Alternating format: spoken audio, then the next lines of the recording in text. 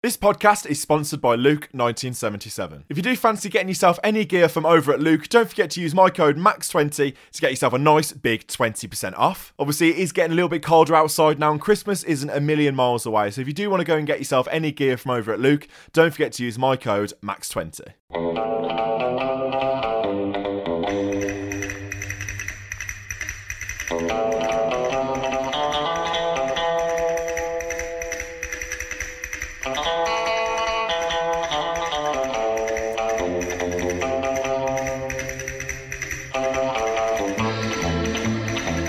Hello and welcome back to another Villa on Tour podcast. I'm your host, Max Stokes, as ever joined by Simon Lyons. Simon, how are you, mate? All good? Yeah, I'm doing really well, thank you. Oh, it's not bad, is it? It's not bad at the moment being a Villa fan. Top 4 Aston Villa. This is now the top 4 podcast. It's not bad, is it? Absolutely loving life at the moment.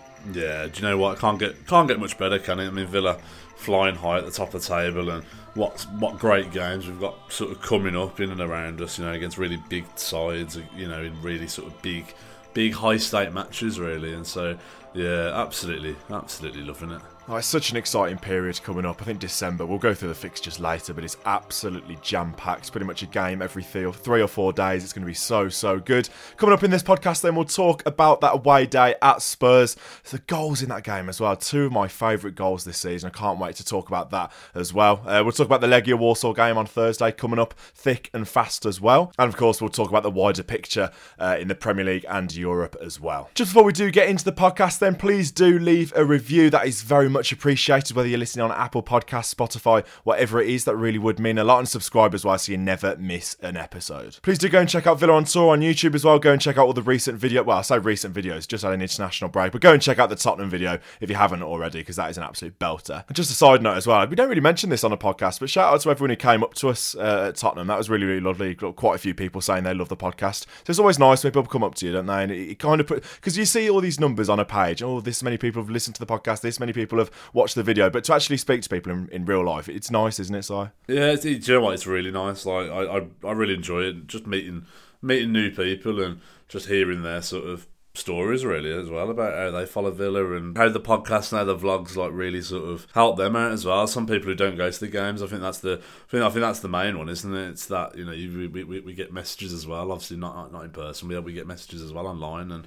people just say about, you know, how we bring it into their sort of living rooms and onto their phones, etc. So yeah, we really appreciate all the nice messages. It's really welcome. It is. It's very lovely. Like literally every Villa on Tour video, there's comments about Villa fans who live all over the world saying it's so good that we do the videos and stuff. So that is very much appreciated. Quite a bit to get through then in this one. It was a long day yesterday going down to Tottenham. I think you got up at silly o'clock, didn't you? I think you were up at 5 a.m. ish, was it? Yeah, my alarm went off at 5. I eventually rolled out of bed at 5:30, but yeah, 5 o'clock start. So yeah, it was quite an early one. Yeah, the coach that we get goes ever so early. The coach was at 7:30. A couple of hours down to London. I think we were there for about 9:30, 10 o'clock. But it was a good day out, wasn't it? It was a really good day out. I do like going to Tottenham. It's a very decent stadium. Obviously, one of the newest ones in the Premier League. It's quite unique on the inside and outside. I think we were speaking to Justin from the Up the Villa podcast before the game, weren't we? And he was sort of saying that that stand beyond the goal at Tottenham is very similar to the one in Dortmund, and it's sort of, obviously the atmosphere is nowhere near it, but just that sort of, it's unique, isn't it? I mean, we were talking about the old White Hart Lane, and I was gutted that I'd never been to that one, because that was a proper stadium, like a proper like shoebox of a stadium. But the new stadium, it's proper, isn't it? I do like it. In terms of modern stadiums, how they go, it's one of the better ones. It's good, yeah. I like it. I think it's quite unique. You know, you look at a lot of the new stadiums these days, they are just sort of soulless sort of bowls, aren't they? But to be fair to Tottenham, I think they did try and do something a little bit different, especially with that, you know, the massive stand behind the goal. I mean, I always think, like, imagine like how like small the pitch and the players must feel to be at like the top of that stand. Like, it must feel mad. But yeah, I like the stadium, I do, and you know, it's good. Well, obviously it's great facilities because it's such a new stadium. But yeah, I think overall, I think it manages to capture a little bit of the atmosphere as well. I think some of the newer stadiums can sort of make the atmosphere just go dead, can't they? But yeah, I quite like it, especially for a multi-purpose sort of stadium because they host a lot of like NFL stuff there, don't they, and concerts and all sorts. And to be able to do that as well as making it a proper football stadium, I think they've done a decent job. One thing that was a little bit weird was where we were in the away end. We were basically right at the back, weren't we, in the corner, like pretty much back row, if not 3 or 4 rows off the back. And it's weird because they've got Tottenham corporate sort of in the lower tier still, but behind the away end.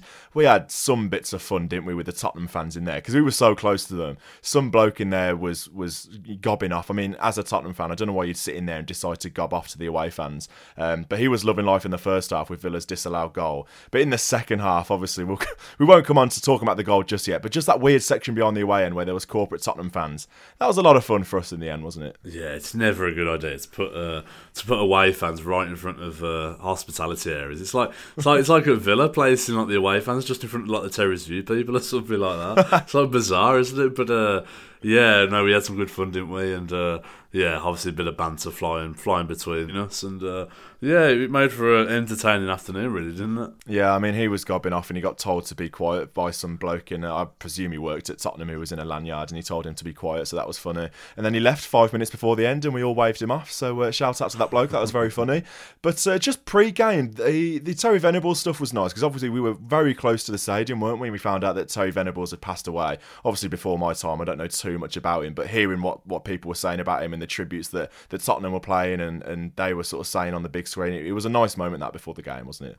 Yeah, it was, and yeah, Terry Venables sort of a legend in the game, really. I mean, most of it came a little bit before my time, but just an incredible manager. Obviously, he was the one that all England fans sort of talk about. He got the belief back around the country, really, in terms of, I think England went through a number of years of not being particularly brilliant, and obviously in Euro '96, Venables took England to the semis and arguably really should have made it to the final that year, really, and probably should have done better in the end. But no, he was one of those sort of old fashioned coaches, but with a really sort of like forward thinking sort of mind, and yeah, we did a great job with England and Tottenham and a few other clubs as well. So yeah, it was it would have been fairly emotional for Tottenham yesterday. Obviously, yeah, he's an absolute club legend. So yeah, it was nice to see the tribute to him. Yeah, very closely associated with Tottenham, so that was nice before the game. But getting into it, blimey, that was a fast start, wasn't it? I think it could have been about 3-1, 4-1 to Tottenham within about the first 2 or 3 minutes. It was a wild, frantic start, wasn't it?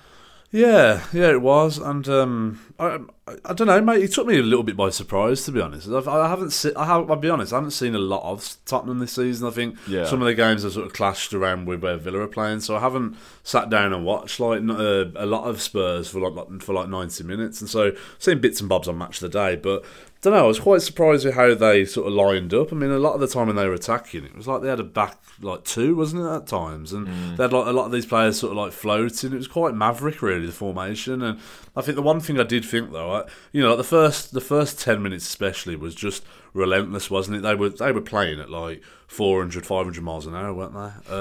And I think the one thing I thought, though, was that you can't maintain this for a whole game, though. It's physically impossible for you to do that.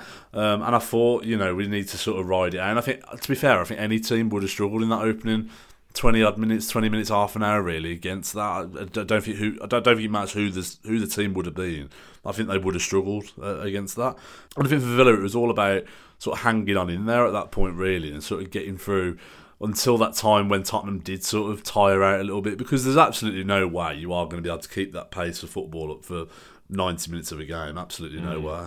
It was a wild system, wasn't it? I mean, Udogie, who technically on the team sheet was playing at left back, he was playing like second striker, wasn't he? I think the first 5 minutes he had a couple of chances. It was absolutely mental how Spurs play, and you're right, they definitely look like they played 2 at the back. So I said it throughout the first half, if you sort of beat that really high press of Tottenham, you've got a really good chance, because they're playing 2 sort of orthodox full-backs at centre-back in Emerson Royale and Ben Davies. So on the sort of face of things, that's not great. But what did you make of Villa sort of going into it playing 5 at the back? I think Cash, he struggled a little bit, didn't he? Especially when he was on a booking, it kind of limited him. Like how much could he actually get into the game and things like that. Carlos coming in.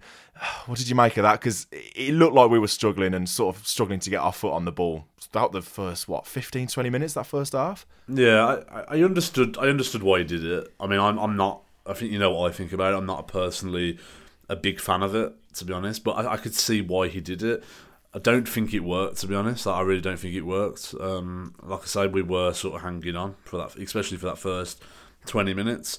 It did settle. I think it did settle after that, and I think that's the one main thing to point out. I've read a lot of things since the game yesterday saying that Tottenham absolutely sort of obliterated us for the whole game, and that wasn't the case, though. That wasn't the case. Obviously, Tottenham did get the lead, and then, I mean, they didn't get him behind many more times in that first half, to be fair. So it did quieten down. But yeah, I'm not convinced it was the right way to go in terms of the team to start out with. I'm not a huge fan of it, and I think the reason why is I just think it takes Konza out of his best position, which is on the right, that right sort of side of a back two.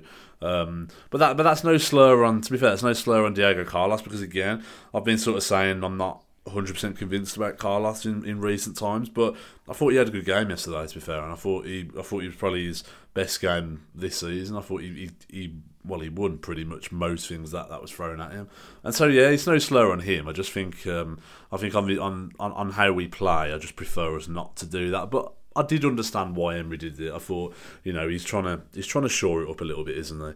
But I don't think it particularly worked, and I think he said that in his post-match. We were building up a lot of play down our left-hand side, kind of ignoring our right-hand side. So it wasn't very balanced. So yeah, it probably didn't work, but I think the key was in that first half to sort of ride the storm a little bit. Especially with Villa's recent pass away from home. I mean, everybody was talking about it going into the game. It was so massive to sort of make a statement, both against a side that you're going to be potentially competing top 4, top 6 with, as well as just that away hoodoo. What was it, 2 wins in 10 going into it away from home, and sort of early goals has really, really been a problem for Villa on their travels. Forest, Legia Warsaw, Liverpool, Newcastle on the opening day, just to name a few. So I think it was so important. It could have been so easy, couldn't it, for Villa to roll over and concede 1, 2, 3 in that first 10 minutes, because it was so frantic. But like you said, after that sort of 10 minutes died down, yes, we didn't look after the ball very well, but I think we contained Tottenham quite well. I think they were getting in behind between Luka Din and Pau Torres quite a bit. Kulusevski was having a bit of fun, wasn't he? Obviously hit the post as well with probably what was the biggest chance that didn't go in for them. He's got to score that for me.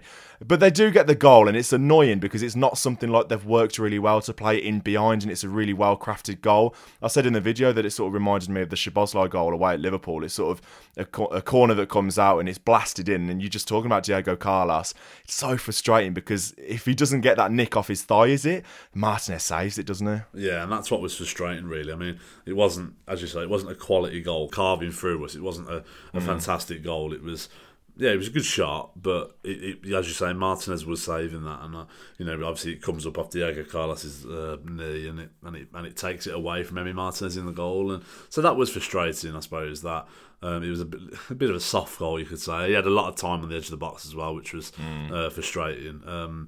So yeah, it was annoying. Like I said to you, that's really irritating. We've done fairly well in the end to sort of ride this out, and then we sort of conceded that goal just after the 20-minute mark, which was frustrating. But I think the key thing after that really was to remain in the game. To sort of, we weren't gonna. I don't think we were ever expected to go to Tottenham and have 60-70% of the possession and absolutely control the game. But I think at that point, if it had gone 2-0, you'd have been worried. And I think at that point it was really, really vital that Villa sort of dusted themselves down and sort of just were patient and calm, and that's what we did really for the rest of the half, which was fairly pleasing, I thought. Yeah, I think up to the goal, we definitely weren't calm. I think we were struggling to sort of get 2 or 3 passes together, and it really wasn't working. But we reacted brilliantly, didn't we? I think it's Luka Din and McGinn who find a bit of space, and they work it brilliantly. And it's sort of like a trademark Luka Din cross, and it's a great ball into Ollie Watkins to get the header. And we were right behind that header, weren't we, in the away end? And it's absolutely brilliant. It just feels like it goes on and on and on, that VAR call, which is so unfortunate because it's Ollie Watkins once again, and it's such a great goal. But VAR, we were talking about it at half-time yesterday, weren't we? It was so frustrating in the stadium. I mean, lucky you've got absolutely ridiculously good signal, so you were all over Twitter seeing all the screenshots and stuff, so that was good, so we could see at the time. But it just went on for ages, and in the stadium, it's so frustrating because we're looking at it and we're thinking, well, it's an offside. So it's not like they're looking at the Newcastle Arsenal game a couple of weeks ago where they're looking at this, they're looking at that, and it's subjective, whatever. This is a black and white offside call. So it was so frustrating how it took so long. And I sound like a broken record because we talk about this all the time, but it was a close one because you were saying in the stands that what people on Twitter are saying, one angle says it's off, one angle says it's on. It was an annoying one, wasn't it? It was, and it took absolutely ages. Yeah, about 3.5 minutes it took, which is crazy, isn't it, in the grand scheme of things? But yeah, and I think that's what made it tough. Is that the first angle that they was looking at, he was just offside. It was so tight. It was really, really marginal. So that first one showed that he was slightly off, and then the second angle showed that he was on. So it was. I think they were struggling to come up with the decision. To be honest, I think I said to you at half time, didn't I, that it was one of them that if they'd have given that, I don't think anybody argues with it. To be honest with you, yeah, it was one of those sort of toenail ones again, wasn't it? Where it can go either way. I suppose it was. I suppose it was slightly offside, and I suppose the decision was correct. And I suppose people will say that that's the purpose of VAR. Eventually, they come to the right decision, and I think they probably did. But yeah, it was frustrating. Obviously, it was a great instant response if it had stood, and obviously Luca Dean doing what he does best with an absolutely brilliant cross into the box, and Watkins attacked it really well. But yeah, it's just unfortunate. It was offside, and that was that. So we were chatting about it at half time, weren't we? We were saying maybe not with this exact decision, because yeah, you're right, it probably is just offside, but this is more of a general point with how blurry sort of Watkins' body is. When it's that close, can you actually be 100%? I think we were saying, like, nobody ever talks about the frame that they use when it leaves Luca Dean's foot as well, because if you zoom into the ball there, it's going to be sort of like an oval blurred shape, and you're not going to be able to get 100% the frame that it left his foot. So when it's that close, it's like, can you be sure? And I don't get why they don't use the automatics offside as well that we've seen in the World Cup, because I don't know why you wouldn't, because that seems pretty black and white. That seems like it works great.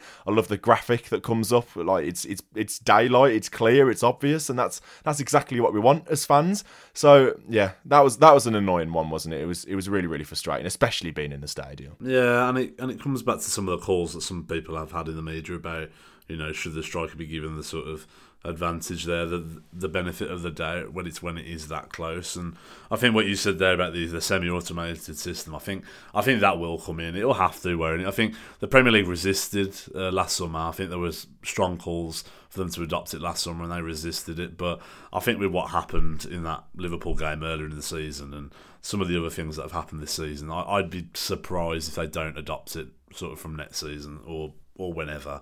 They can't resist it for much longer. And then not a fat lot happened after that goal got disallowed, was it? I think obviously Tottenham calmed down a little bit, and Villa sort of found their feet a little bit and created a couple of chances. That Pau Torres header, I haven't seen it back to be fair, but in the stadium it looks like he should be doing a lot better. But he redeems himself, doesn't he? He redeems himself massively with... I think it's going to go down as an underrated goal, because it is so good, because that free kick is so far out, and it's absolutely pinpoint perfect onto Pau Torres' head, and it's such a perfect header as well. The curve on that header, the view that we had of it right in front of their fans, it's a great goal, one of my favourites this season. Yeah, and it was pretty much the last kick of the half, wasn't it? And I said, just get this in the box, get your big men up there, and I think I said, get Carlos and Torres up there, sort of thing. And we don't do it a lot, do we? We don't swing the ball in the box very often because we don't have such a big team. But I found it interesting that Emery sort of took over on that routine, and Austin McPhee sort of took a step back. He's usually leading all the set pieces, but because it wasn't such a technical set piece, I think Emery was like, it's the last kick of the game, just get it in the box. And thank God we did, because it was a lovely ball by Douglas Luiz. It was absolutely pinpoint, and then Torres to get that side and get that sort of power in the header was just phenomenal. And yeah, it was just a really nice goal. That was a really well taken goal, but yeah, absolutely perfect delivery from Douglas Luiz, and an absolute perfect time to score, really. I mean, it doesn't, you can't get a better time to score, can you? Just before half time, you've been on the ropes a little bit, but it gives you that, you're back in the game, you're on level terms, and it gives you that chance to sort of refresh. And I found that really interesting what Emery said. I didn't notice this at the time, but as soon as Pau Torres had headed that in, Emery obviously went mad and did his celebration, which we've all seen. But then he instantly walked back to the dressing room, and he didn't watch the last minute and a half, 2 minutes of that stoppage time. He said he wanted to get back in the dressing room because he knew he had to make tactical decisions at half time, and he wanted a couple of minutes to sort of gather his thoughts a little bit. And again, just a sign of a top manager who's fully engaged in everything and how intense he is within the game. He knows. And I think I said at half time to you, I said, you know what, I think we've got a chance now, and I think we've got a real chance to go on and win this game. And if he makes one or two changes. I thought he'd make one change at half time, and he ended up making two. And I just felt like that goal just for half time was so vital. It really gave us that avenue to get back in the game. Yeah, it's a huge goal, really, really big goal, because, I mean, the fact that Emery goes down the tunnel and has to sort of rethink his whole sort of half-time plan says it all, doesn't it? Because game's changed. That quickly, the game has changed. And you talk about the sort of free kick routine there that Emery took over. Jacob Tanswell from The Athletic says, before Douglas Luiz took the free kick, it was Emery instructing the routine. Austin McPhee this time was the one behind him. Emery screamed at Luiz to whip it in behind the Spurs back line, and Torres heads in emphatically. Such a great goal, and that was just a pretty interesting point. But yeah, at half-time we noticed that Bailey was warming up, and we didn't realise actually it was a double change, which was really, really interesting, because like you said, maybe one change, but to go all out, Bailey and Tielemans come on for Cash and Diaby. Obviously Cash was struggling, that tackle on Bentancur, which has caused an absolute weird outrage on Spurs Twitter. Really, really weird. But he was having a difficult afternoon. Obviously, Diaby comes off as well, who I thought was a little bit quiet. I don't know what's going on with Diaby. I don't think it's a problem or anything like that. He just seems to have been a little bit quiet in the last couple of weeks. I don't know. I mean, like I said, it's not a problem. We're still scoring goals for fun. Watkins is still in the game, so I don't think it's too much of a problem. But Diaby, quiet once again in that first half? Yeah, maybe, but maybe he was a victim of the circumstances that Villa were playing in the first half. You know, we didn't get the ball up a lot to Ollie Watkins and Diaby in the first half. And I think if he'd have been playing in the second half, Diaby, when Tielemans came on, obviously, I think he would have had more joy. Obviously, the space that Bailey had in the second half, obviously that would have been afforded to Diaby, sort of thing. And so maybe a victim of how the game played out. I don't think he wasn't hooked because of a bad performance. It was just that. Yeah. I think it was just that. I think Emery just wanted that sort of fresh pair of legs, a bit of fresh impetus on. And yeah, I don't think it's a problem at all. I think Diaby is one of our absolute key players, and you need a squad, don't you? You need different players for different scenarios, essentially, and I think that's what happened, really. I think that was a really interesting move, actually, because it sort of moves the pace outlet, doesn't it? Obviously, Diaby's fairly central playing alongside Watkins, but then you move that pace out wide, and it gives, like we said earlier, Udogie, the left-back, was so far forward for Tottenham, so it sort of pins him back a little bit with Bailey on the pitch, because it gives him something to think about, and Bailey was pretty good when he first came on. You could see he had that confidence about him. He was playing right in front of the Villa fans, who was getting right behind him, and he hits the post quite early in the second half, doesn't he? I mean, it's a bit of a spill from the goalkeeper. He's quite fortunate in the end, Vicario, in the Tottenham goal, but it's unfortunate from Bailey. But I thought he looked lively when he came on, didn't he? I thought he was really, really good. I thought he was excellent. He really took the game to Tottenham, and I thought he had a Udogie every single time down that side. Sometimes with Bailey it's a little bit frustrating, because it's like sometimes he doesn't have the confidence to really take them on, and he's got the beating of them. That's the thing. But I think overall, I thought he was excellent. I thought he brought the midfielders into the play quite a lot. I noticed that obviously Luiz and Kamara got on the ball a lot more because of Bailey sort of direct running as well.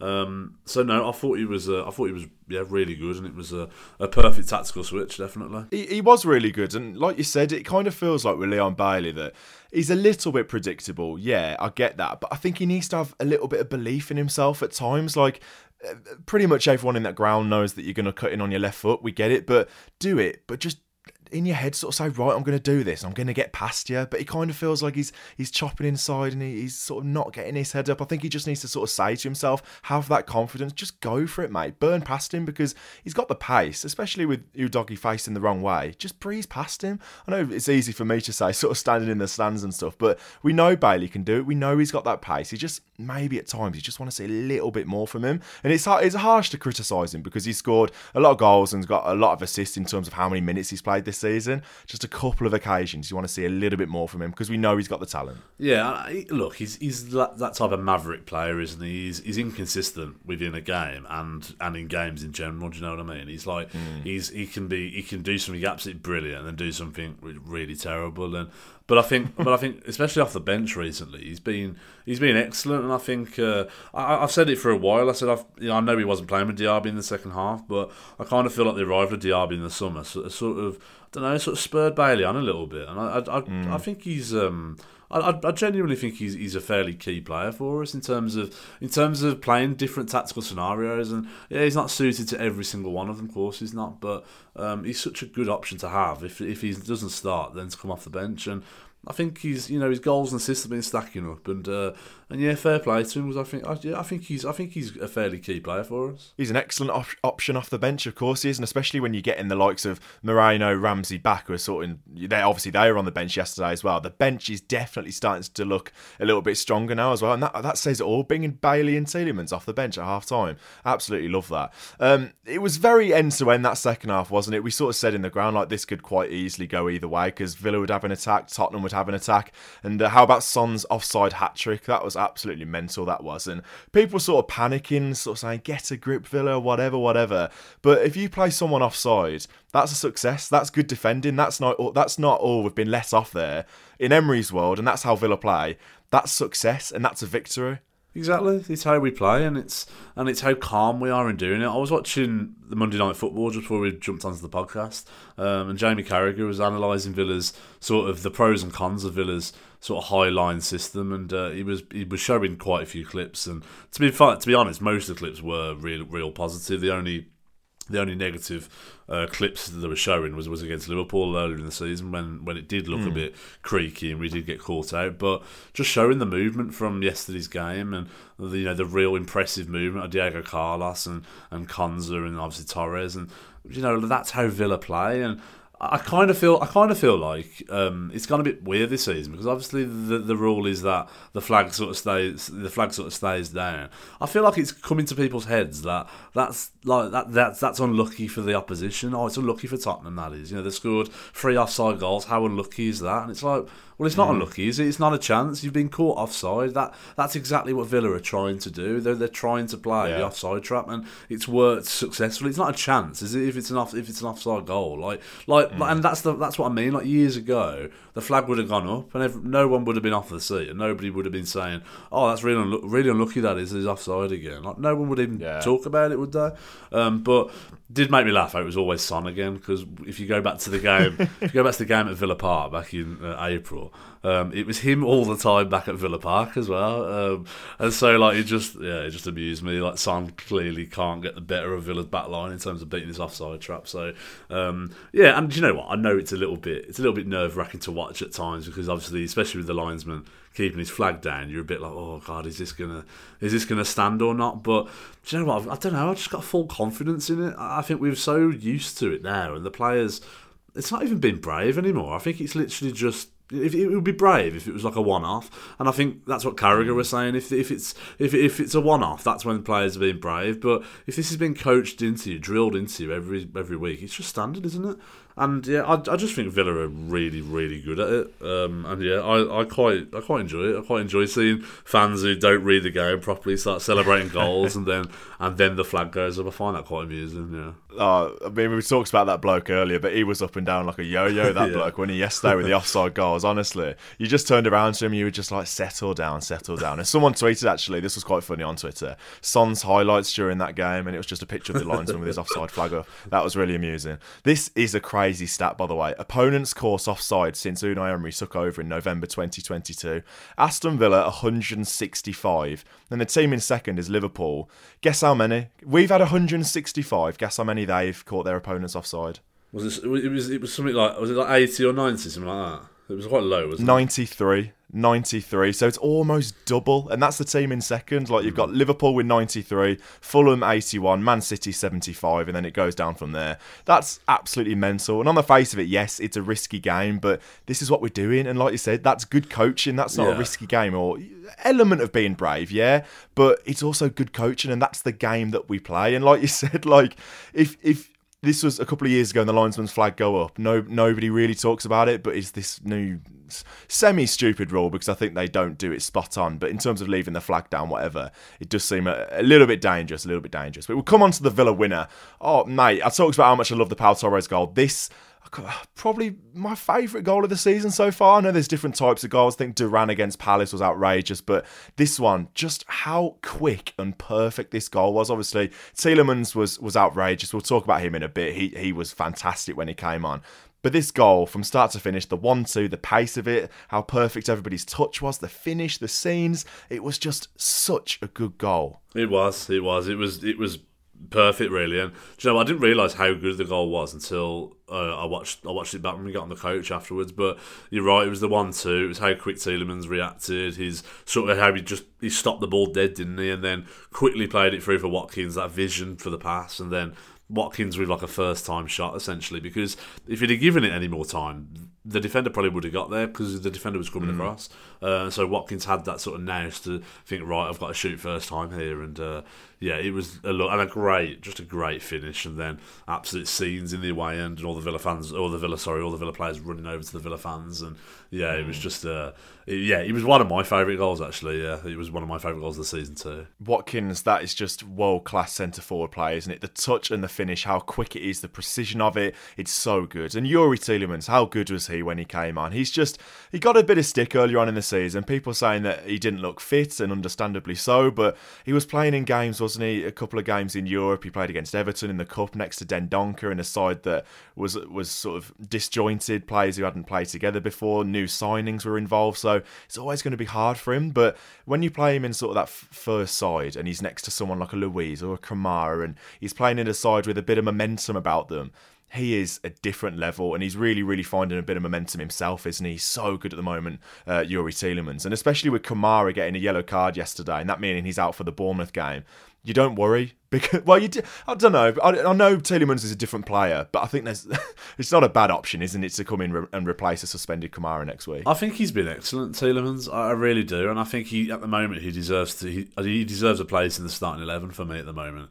I think he was a little bit unlucky that he wasn't starting yesterday, and I think the most pleasing thing for me with Tielemans is that he can play in so many different roles, and yet he still finds that form. I mean, you think about it against Fulham when he was over on that left-hand side, and yet when he comes on yesterday, he's behind the striker as that, that number 10, so to speak. But I think the major thing with Tielemans, it was about giving him time, and I think he said himself he struggled with the intensity that Unai Emery was demanding of his midfielders when he first came to the club, and that says it all really about how good you've got to be in midfield.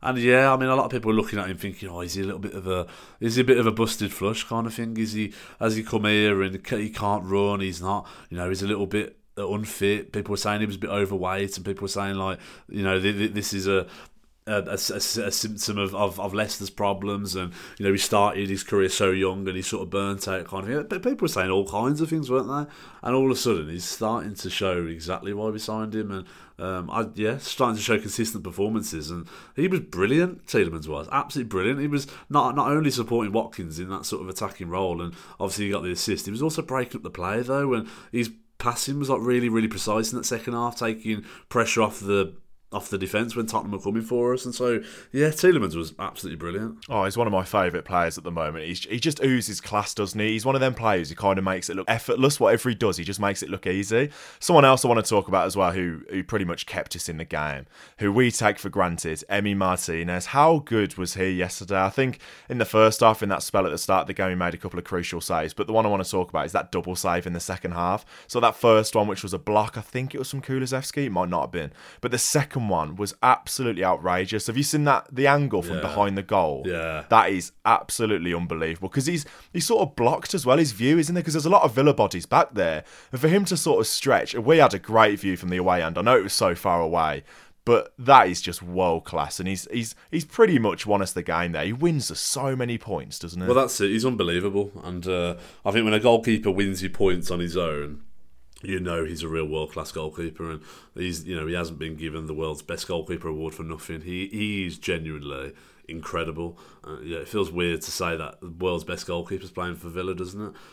But yeah, and he amazes me every week though. Emi Martinez does though, and it's like he's such a big bloke, and yet he's so agile though. Like how he throws himself around and gets himself into positions which a lot of really big goalkeepers wouldn't probably be able to do. And he's just so powerful and strong, isn't he? And you're right. You're absolutely right. He won us those 3 points yesterday. Essentially, I know he didn't get the winner that Watkins did, and obviously Watkins will get all the praise for that, for scoring the winner. But yeah, Emi Martinez was absolutely outstanding, and that double save again, that even the first one, he had to react really quickly to that. It was all about it was all about his reactions, wasn't it? And he did that, and then that second one was just a ridiculous save, wasn't it? And so yeah, I mean, it's why you have such a good goalkeeper, and what a treat it is for us to have him in our goal. It's just sensational. Yeah, I think we take it for granted a little bit. I think it goes under the radar how quick he is as well. I think with the way Villa play, because we play that sort of high line, he's got to be quick, he's got to be aware, and that first save out of the double save, obviously, like you said, he's out there quickly to make the block. And I think something else, I mean, I could talk about him all night, but something else I like about him as well was a couple of occasions sort of towards the end of the game, Spurs were putting on a little bit of pressure, weren't they? They were having a couple of corners, floating the ball into the box, and he just comes and catches it, sits on the floor for a bit, wastes a bit of time, and it's just so fun being a Villa fan, watching your goalkeeper just pick the ball out of the sky. And this is completely going off on a tangent, this is so random, but were you at Burnley away, New Year's Day 2020, the Wesley injury game? Were you at that one? No, I was in America at that. I was in America for that one. Of course. Yeah, that was one of the games you were away.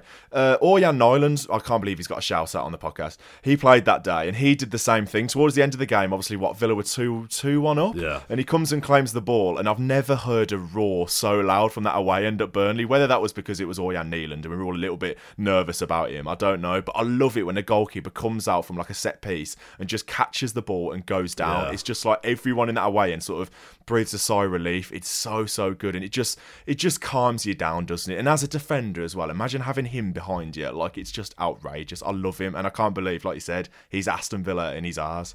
Yeah, and what you just said there about coming out, claiming the ball like that under pressure, and then just going, that's just regulation for Emi Martinez, isn't it? He does that every week, pretty much. And like what you just said there about, Villa fans went absolutely mad when Orjan Nyland did it, and that's probably because we never saw him do it. And yet Emi Martinez does that every single week, and we don't even bat an eyelid anymore. He's just incredible, Emi Martinez, and we all love him, and he, you know what, he loves us as well, Emi Martinez. Just seeing him at the end of the game running towards us, I just love it. I just love everything about the bloke. He's just incredible. I love that sort of stuff, We were watching, my parents were watching the Villa on Tour video earlier. My mum goes, I love this sort of stuff when the players come over at the end of the game. She's not a big football person, but she loved that. Like Martinez coming over to the away end, like after the game. That is just class. He's jumping up in the air, fist bumping, but he can't be that great because he can't keep a clean sheet. It's absolutely mental. When's it going to happen, mate? You were saying before the game, you fancy a 1-0 clean sheet today. It's never going to happen, is it? Maybe not, but do you know what? I don't. Who cares? Honestly, I don't care. It's like if we keep winning games, I really, really don't care. It'll probably come in like the game that you least expect it, like Man City at home or something. Yeah, it'll probably come in that game or something, which I'm all for. But I don't really care, to be honest with you. I think if we really keep winning games, then the opposition can score. I'm really not that bothered. Oh, absolutely. And where does that rank then in away days? Because it's got to be up there. I say it feels normal. We were talking about how poor the away record is, sort of 2 wins in 10 going into it. But just in general, it just kind of feels normal now, doesn't it? Having these wicked days following the Villa, and it's such a pleasure coming on that coach after the game, going on social media, seeing how buzzing everybody is, seeing all the clips from the game, and pundits starting to rave about Villa now because finally we're in the top 4, and it's nice to actually bridge that gap now, because we've been in 5th for what feels like a while, and that's absolutely not me complaining. But to beat a side who we're competing to get sort of Champions League European football with this season, to beat them away from home. Spurs had won the league in October. Everyone was like, can Spurs win the title? And now they've lost 3 on the bounce. We've overtaken them. We're in the top 4. It's just dreamland, isn't it? And I'm loving every single minute in every single game at the moment. Yeah, it was one of my favourites. It was really up there as one of my favourites as well, and I think just more so because of how important the game was, against a side, as you said, around us in the league, and a side who's been the media's sort of darlings this season, Ange Ball and all the rubbish that you hear, and I think you know better than anybody how annoyed I've been by the whole Tottenham thing in the last sort of.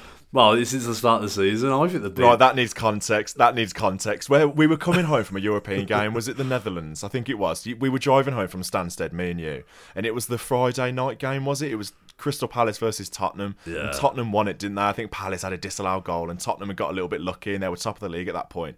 And you were like pretty angry about Tottenham. You were like, they had that goal against Liverpool, the Luis Diaz shambles with VAR. They've played a load of easy teams, whatever. It will fall apart for Tottenham, and everyone was raving raving about Tottenham, whatever, and you just weren't having it, were you? No, I wasn't because look, don't get me wrong. I think it's admirable how he's got them playing, and I think it's a brave way of playing. I don't think it's sustainable at all, and that's what I've been saying. And it's kind of why Spurs probably didn't beat us yesterday, because they went absolutely mental for the first 20-25 minutes, and then died a death after that, really. And we just carried on being calm and patient, and we're a bit more structured, aren't we? But yeah, I just felt like earlier on in the season they were just getting a lot of luck, though. Like they were, when they beat Sheffield United in the last minute, like they were lucky that day. They were poor, and there's been other games when they've had a lot of luck as well. And I just I don't know, and like what the media are like. It's the new kid on the block, isn't it? And Ange this, Ange that. And do you know what? He seems like a lovely bloke. I've got nothing against him, and I think he's probably a good manager. He's done really well in Australia and Japan. He did really well for Celtic, and I think he's a good manager, and probably a lot better manager than what Spurs have had in recent times. But let's just calm down a little bit. And Villa rock up yesterday, and who cares? They've got injuries. Well, so has everybody. I mean, Villa have been missing Mings and Buendia for the entire season. Remember, two of our real key players, and then we've had Ramsey, Moreno out. Straight away there, 4 players that started literally every game for us last season. So let's just calm down a bit on the Tottenham thing. I think they'll be up there. I think they'll be up there challenging with us, but let's just calm down a bit. And that's what made me just really happy yesterday at Villa rock up. And I don't care about injuries. I really don't care about injuries, to be honest with you. Every club goes through it. We've gone through it. We're still going through it. I mean, nobody was talking about Man United a few weeks ago, were they? When everyone was saying that Ten Hag had to go and stuff like that. No one was talking about Man United's injuries. How they'd got no centre halves left, and they were playing Johnny Evans, who'd just been signed on a short term deal. No one was talking about that. But because it's Spurs, Ange, it's terrible for Ange. It's like, get a grip, man. Rant about Tottenham Hotspur over, but yeah, I was delighted, and it was one of my favourite away days, definitely. No, I'm going to set you off again here by saying John Townley tweeted this. This was a comment from Ange Postecoglou after the game. It's disappointing. On another day, it's a game we win comfortably. Not happy with the defeat. See, on about it's a game we win comfortably. It's like, well, what does that mean? If we score more than you, we'll win. It doesn't make any sense. It's like a Michael Owen quote. That is. That's stupid. Yeah, what does that mean? That's just hot air. That is. That's just words on a piece of paper. That literally means nothing. On another day, we'd have won. Well, all right then. Yeah. On another day, we'd have won 10-1 then. Or it's stupid. What a stupid thing to say. I love the fact that our manager doesn't come out with like stupid stuff like that or do stupid stuff like that. Like. Arteta's a bit of a culprit of it, isn't it? He's a bit of an idiot. Just the one that springs to mind was when he came to Villa Park last season, and the referee stopped the game because a free kick, the ball was rolling, and he did a stupid he was imitating the referee, wasn't he, doing that stupid movement, and he just seems like a bit of an idiot and a bit cocky. But the manager we've got, Emery, he just doesn't do that sort of thing. And his comments after the game, again, this comes from Jacob Tanswell. Life is passing very quick. I enjoy each game. Even at Forest, I told the players I was very proud of them. Today we won, but I'm trying to keep balance with myself and the players. Now we go to Bournemouth and focus on 3 points. He's just so level and perfect, and everything he does, he's the guy, isn't he? I love him so much. Yeah, he's so respectful of everybody, isn't he? And he's not bothered about outside noise. He doesn't want to criticise referees or anything like that. He's just, let's concentrate on the game. And we'll see what happens. And he's so steadfast in that, and and you can tell he's buzzing to be at Villa with the structure that we've got. He's buzzing. You can see it in his celebrations and just how into it he is. He's just we say it every week, don't we? But he's the absolute perfect manager. That's 38 games now then for Unai Emery in the Premier League in charge of Aston Villa. And I kind of get this stat, but in another way, obviously, it's one of them where it's a bit in the air, whatever. So he's been a manager for 38 games for Aston Villa in the Premier League, and he's got 77 points. So in the 92-93 season where we came second, obviously that's 42 games. We only got 74 points. 09-10 season, we got 64 points in that season, 38 games. 95-96, another very good season, only got 63 points. Unai Emery now has got 77. Obviously it means absolutely nothing because it's over the course of 2 seasons. But again, it's just a stat that shows how far we've come and how well we're doing. Yeah, exactly. Absolutely, exactly. And you keep seeing these people on social media and in the media going, oh, the bubble burst for Villa, and I saw some people say yesterday, oh, that football Villa plays, you can't keep going forward playing football like that. People trying to say that our football was negative yesterday it's been a year. Because but people saying we were negative yesterday against Tottenham because we didn't allow Tottenham to play. Well, sorry for not allowing you to just walk all over us. Really apologise for that. It's ridiculous. Like when people watch Villa on a weekly basis, they'd know that we have a different game plan for every single opposition that we all come up against. Sometimes we're a little bit more gritty. Sometimes we rip teams apart, kind of thing. We beat Brighton at home 6-1, and they couldn't even touch us. And West Ham, like people just, it's just well, it was Spurs fans yesterday who just a bitter essentially, and just the reaction has been mental. I mean, you look at that, you look at that foul that Cash made on Bentancur yesterday, and Bentancur was playing well, and it wasn't a great challenge. It was just a typical late defender challenge, wasn't it? But it was a yellow card, and there's nothing more. And there's journalists out there today saying that he's only bruised his ankle, and he'll be in contention to play on the weekend. And it's like, there we go then. And in most quarters of North London yesterday, they wanted Matty Cash hung for some reason. So it's pulling out old videos of him fouling Matt Doherty like a couple of 2 seasons ago, saying this derailed us, this did, and it's like, Matt Doherty, really? It's just made me laugh. It really has. Have they forgotten that they've got multiple players out with suspensions because they're dirty? Romero's an absolute nutcase. He puts in a mental challenge every single game. He's a nutter. Basuma's out because he's suspended. It's just like, what? Have they forgotten the last game at White Hart Lane when they played Chelsea and they just went absolutely berserk and they started fouling players all over the place? I know. Well, that's it. And they're saying, people keep coming out, oh, Tottenham got 16 players out. Yeah, but 3 of them are out because of their poor discipline. And then you're talking about our players being deliberately trying to injure people. Matty Cash, mate. It was a bad challenge. It was just a late challenge. There was no intent there. There was no malice there. Like, just come on, guys, get over it. It wasn't like he went in with his studs up and he was like, when Bruno Guimaraes, when he reacts and he puts in an elbow, you can tell he's got wound up. There was none of that with Matty Cash. Yeah, it's not a great tackle, it's a poor tackle, but it's a clear yellow card. Fair enough. It's not a red card. There's no studs or anything. So that was just bizarre, and that's Twitter for you. It's just really, really weird. But anything else you want to talk about that game? I think if there's anything else, we'll move on to the European chat if we're done with that. Yeah, well, now we'll move on. Yeah, it was all round a top win. Absolutely. Right then, it's an interesting one on Thursday. Like I said earlier, games are coming thick and fast in December, and it's a huge game in the Conference League. First versus second in Group E. Legia on 9 points, Villa on 9 points. Both got an equal record, and it's annoying really because we've got a better goal difference, but in Europe it doesn't work like that. Obviously it goes head to head. Legia got the better of us, 3-2. First game of the season in Europe, so that's why they're ahead of us at the moment. And I think if we beat them by 2 goals, we confirm first place. If we win by 1 goal, it's all still up in the air a little bit, and it goes to the final day, which is annoying because I think if we win by 2 goals, solidifies first, all done.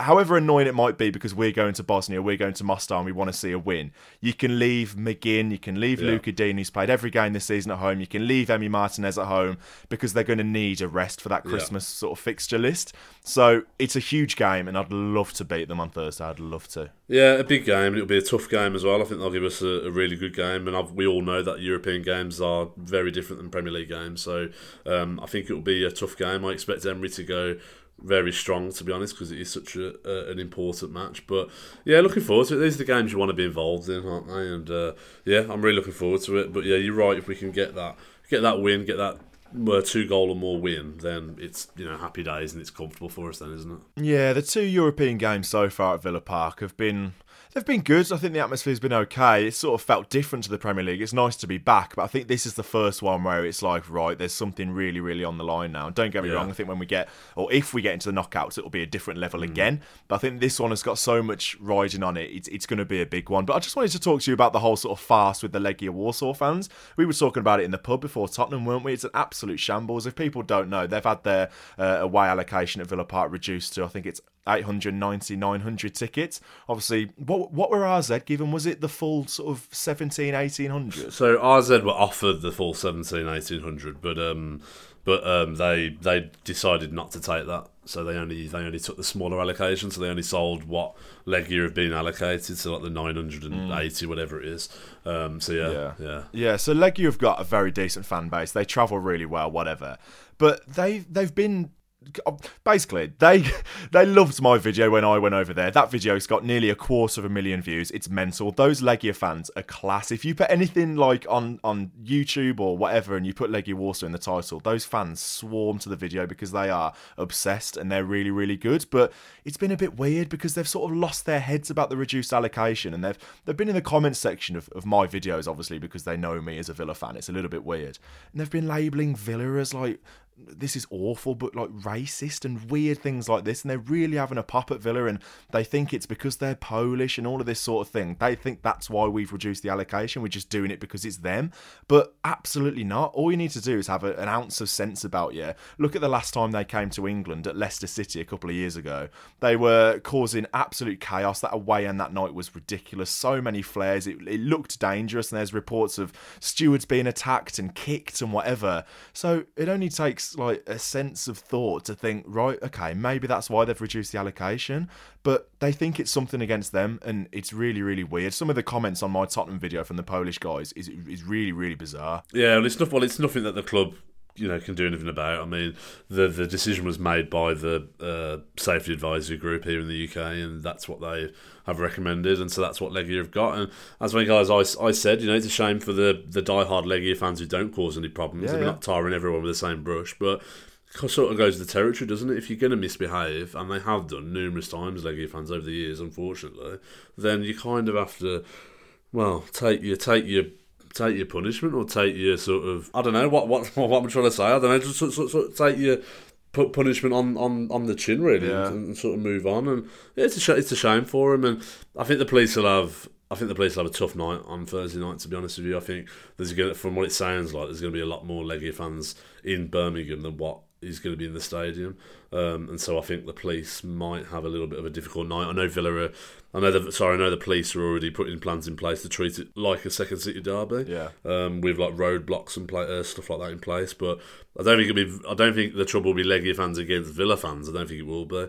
I do think they'll cause some problems for the police, which no one wants to see. But I think the tension's quite high, isn't it? Really, from the Legia fans, and obviously Legia put out a club statement yesterday directed towards Villa, appealing to Villa for a last minute sort of change of heart. But it's not down to Villa, is it? And look, it's difficult. I think if we were like going to Legia and they'd limited our allocation, we'd be frustrated as well. So I do understand it, but it's just circumstances, isn't it? But yeah, I just hope the police and the stewards are sort of prepared, because I think I wouldn't be surprised to see it turn a bit nasty between the fans and the police on Thursday night. I hope not, but yeah, I hope not as well.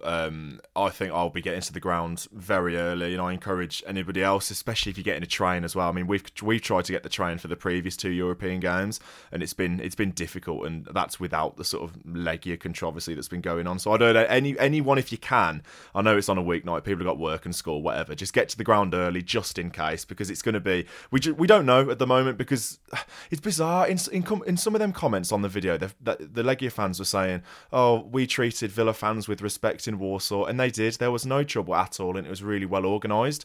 But Villa fans were never going to be any trouble. There's never been any history of Villa fans going abroad and causing the amount of trouble that Legia fans have done time and time again. So, like I said, it only takes sort of a second to look back and think, right, what have they done in the past, especially coming to this country?